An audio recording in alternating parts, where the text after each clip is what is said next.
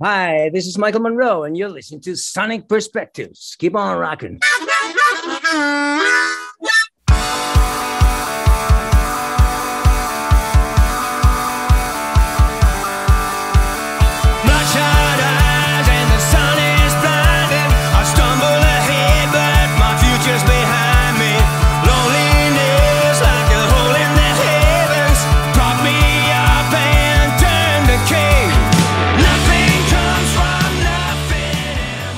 So I'm Robert Cavuto, and today we're talking with Michael Monroe for his latest CD, I Live Too Fast to Die Young, due out June 10th.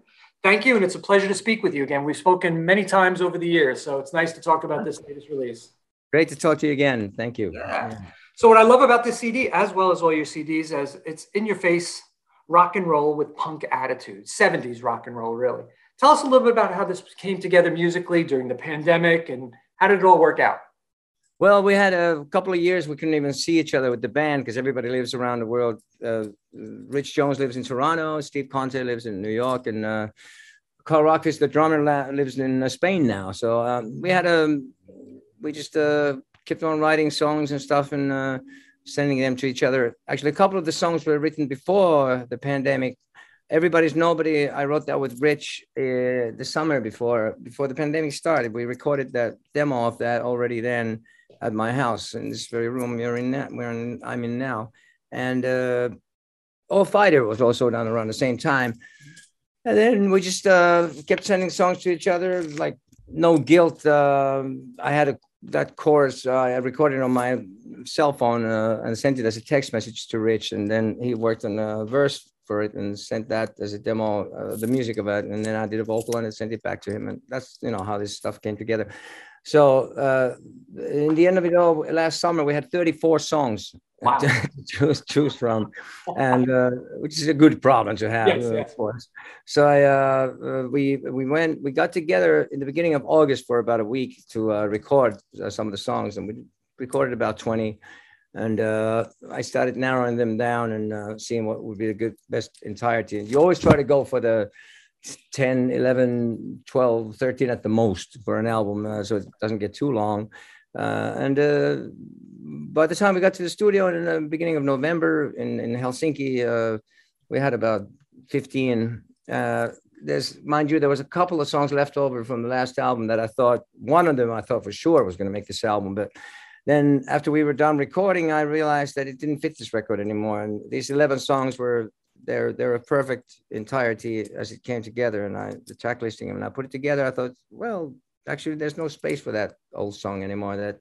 Which was good, because then we ended up with 11 songs, the kind of record you want to listen to over. When it's over, you want to hear it again. Exactly. I thought it had a really organic feel to it. Also, it seemed like you guys. I was in the room listening to you guys play, and that's what I loved about it. Was it recorded with you guys all together in the same room? Yes, yes, it was. I love that. We did exactly like that. Yes, and we went. I decided to try a new studio, a new engineer, new surroundings, and kind of refresh the band's sound. And I think we managed to renew the sound of the band in the best possible way. Yeah, production-wise, arrangement-wise, song-wise, and playing-wise. We did a couple of days of pre-production. We went over the parts and stuff, and really thought about like if it's from the drum fills to solos, like whatever's not necessary, just leave it out and keep it simple. And then the guy, the engineer that we worked with, he had a good vision, and he was more like a producer with us, all of us. So in the end, as the credit says, the album was produced by the Erno Laitinen, the engineer, and us, the band, all together, like a group effort. And his approach is really good, recording and stuff too. We kept everything organic and natural, no samples or nothing. And there's a lot more depth and more space and air to the sound, and more pleasant to listen to. So I'm really happy the way it turned out. It was a conscious risk that I took going to a new place, and it paid off because I agree. I think you still kept the edginess, and I think you still kept the rawness and the attack on the guitars, and that's something I always look for. So you did a great job with that. Thank you. Same here. Yeah. One of my favorite songs, The Murder of Summer of Love. Tell me about the inspiration for that song. Originally, I was thinking it was maybe had something to do with New York City with The Killer. But I was wondering that I don't think it's the case, but you talk about LA in it. Well, yeah, well, it's That's obviously, yeah, but there's obviously there's references to Altamont in that song, and but it's more broad than that. It's about it's basically it's about being in the present moment, appreciating the good things that are happening now, because as people we tend to tear things down in the name of progress, only to look back at them nostalgically, wishing that we had those people and places and moments again. So what the song is saying is like, get off your ass and live life to the fullest. Live in the present moment. This moment determines the past, future, and the present. So that's what the message of the song really is. And you want a revolution, get up off your ass and do it here and now. The references to Altamont, I mean, the hippie era, the end of the, that might have been, I mean, with the Demolition 23 song, Nothing's All Right. That's Born in the Age of Altamont. You know, that's that was the reality of this, the end of the 60s.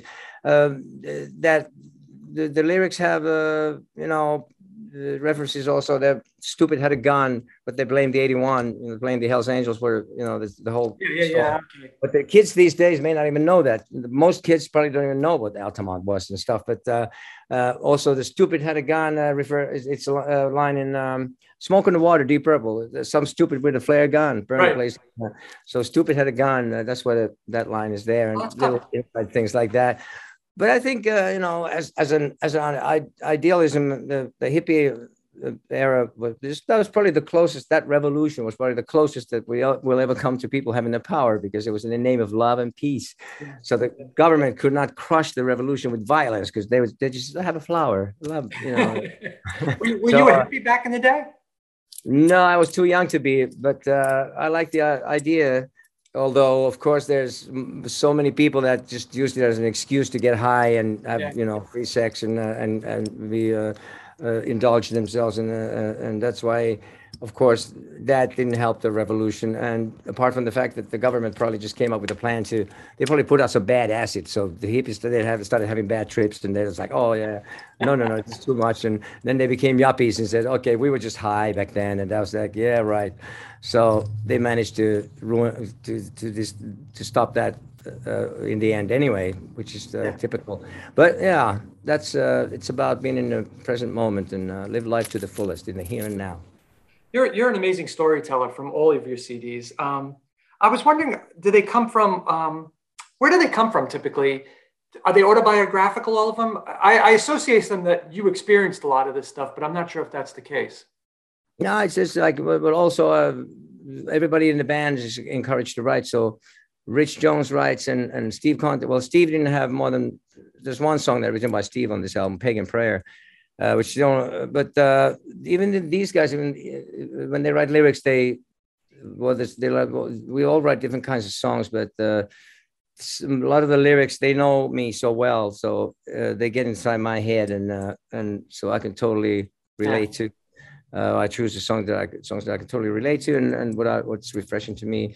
I have experienced, well, it's like Everybody's Nobody. That came from an email exchange with me and Rich and the band. We were supposed to play a show with this band that was like happening kind of in the 80s.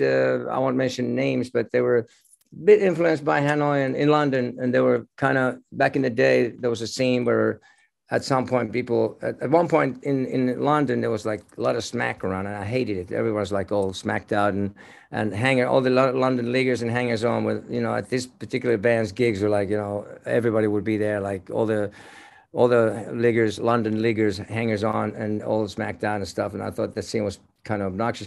Now, this was some years ago. We were supposed to do a gig with this band, and I says, Rich, do they really pull a crowd? I mean, is it worth doing a show, double headline with them? And Rich said, oh yeah, for sure. I said, okay.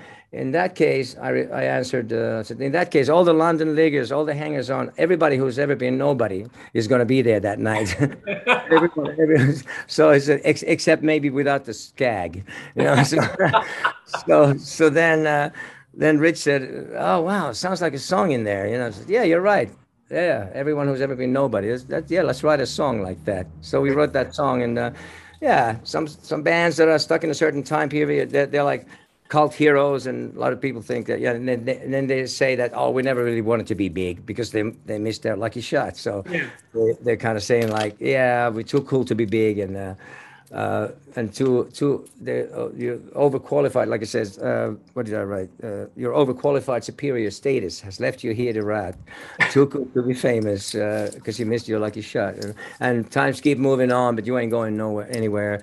And it's, I did the vocal, actually, when I did the vocal in the studio, it was kind of sarcastic at first. I had like a snide kind of approach, but then I realized it was kind of sad. It's kind of sad too, the story. So I took a different approach and sang it differently, more like acknowledging the facts and so. But that's going to be the next single, actually. The video we made a video for that one. Yeah, it's coming up. That's excellent.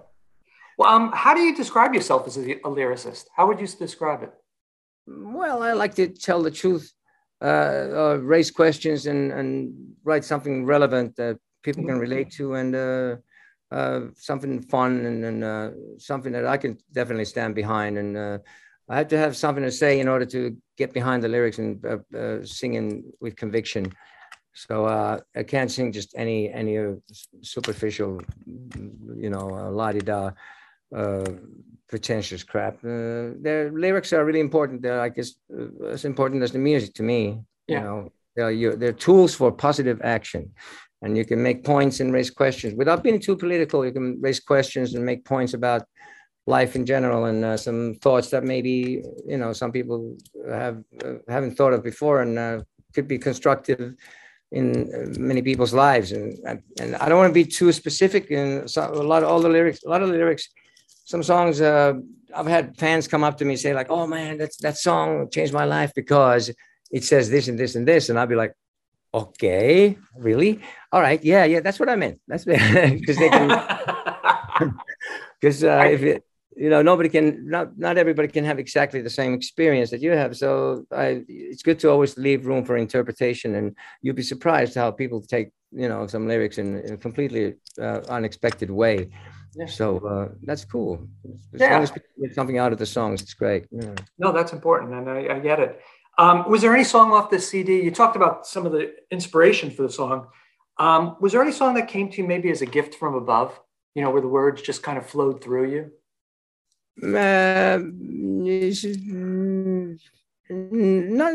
Sometimes that happens, and it's great when that happens.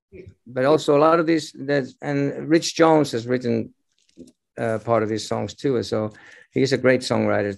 He's got really a gift for he's written tons of songs for.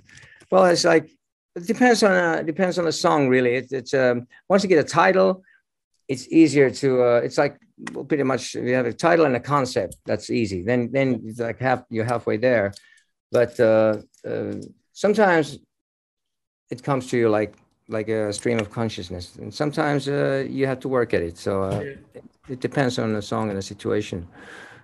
But and this one, these guys, Dearly Departed is an old song. The last song of the album was actually, I wrote lyrics for after my late wife passed away, 2001, and it was kind of very personal, and I felt it was sad and too personal to record until now, and it was more like the arrangement was more with the band and drums and everything, and I made a demo of it way back then, and I sent the demo to Rich even at one point last summer, and he made a version of it too, but then I thought it was missing something, and I got rid of a bridge. They had a bridge that was really made it even more rock.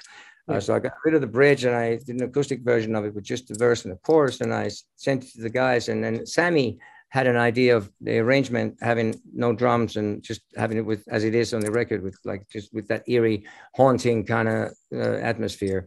And he sent me the music that way, and I was like, wow, this is the right approach. And I did a vocal on it, and I said, yeah, this is going to be it. This is going to be the last song of the album for sure. And some of Sammy's demo, he plays some of the guitar on it too. Some of Sammy's demo is actually on the record, in that version.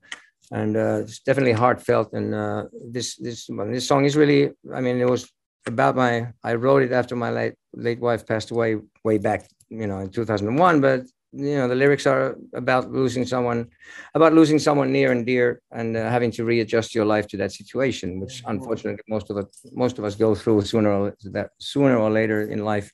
So I'm glad it finally made it to a record, and it was the perfect ending for the record. It was. I was just gonna say that. Yeah. Yeah, and also the first song is called "Murder," the Summer of Love. The second to last song is "I Live Too Fast to Die Young," and "Dearly Departed" is the last song. So it's like this death theme that in a positive way. Yeah. Not, I mean, it's a murder. Yeah. The Summer of Love is about killing an idealism, and "Live Too Fast to Die Young" is positive statement. Reinventing the old cliche, "Live fast, dying." It's boring, and nobody wants to die young. It's nothing cool about death. But "Live Too Fast to Die Young" is reinventing that in a positive way. So, but that was just a sign to me that this is the perfect amount of songs. Is it beginning and the end, and everything fell into place. Yeah. Another one I love too, to that sentiment, was "Young Drunks, Old Alcoholics." That's a perfect song that really comes across to your innate sense of melody and the band's ability to rock. I mean, tell me about that. Yeah, I love that one. It's very different. It's kind of reminds me of the Dickies. Remember the Dickies? The Dawn of the Dickies. They had Matty Moe and Jack. They had this song called "Infidel Zombie" on that album. Anyways, it's punky and new wavy, but the lyrics are about how all the young bands are encouraged to party and get messed up, and before you know, they end up as drug addicts and alcoholics, and then the industry loves a good train wreck until it becomes a serious problem, and then suddenly nobody finds it funny anymore, and you're on your own. And it's basically, the song is saying you can't live like this forever, so get your shit together. So that's the deal. That's the story, but it's kind of tongue in cheek. I love that one too. And there's not, people think, a lot of kids think that it's all about, partying and stuff. And especially in the 80s, the music became like secondary. If you ask almost any guitar player or rock musician in from the 80s bands, all these, especially the hair metal bands, they're like, oh, so why did you start playing rock and roll? For chicks, dude. For chicks? Oh, for chicks? Oh, right. Well, lucky you could play a little on the side there, That was me, dude. That was me. When I was young, I was just playing to meet the girls and be on stage. So yeah, it didn't work out that way, for the obvious reasons that you're saying it. And I finished college and got the job. So yeah, but it's true. It's very true. And that's what made me chuckle about it. It was like, oh my God, this is so true. Yeah, it's about, to me, it's always been about the music. Even with Hanoi Rocks, as hard as these guys, they drank anybody under the table and did anything they could get their hands on. We always took care of the gigs, and the songs and the music was always the most important thing, and then the records and performing, and never screwed up a gig by being screwed up. Yeah.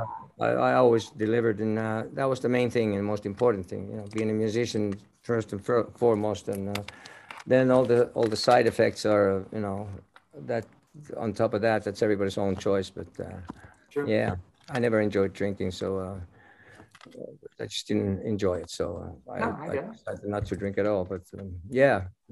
We did that at rehearsal. We would drink at rehearsal beer, just have some beers. We never did drugs, but we did like beer on a Sunday or after work. Huh? We jam out in college. So yeah, I used to have long hair. Not as long as yours, but I used to have long hair. Well, I had my demons to chase too, and I just came to the conclusion it's best to be straight, clear, and when you're working, it's best to be clear in your head, because then you always get the best result that way, I think. I agree. You talked about you had 30 songs written for this album. How did you decide which ones would make the album and which ones would not, in order to tell the entire story? Well, whatever fit me, my world, and I mean, there was a lot of songs by Rich. Rich actually had a solo album he was going to put out, and then he decided, for certain reasons he did not. So we had like 12, 14 more songs there.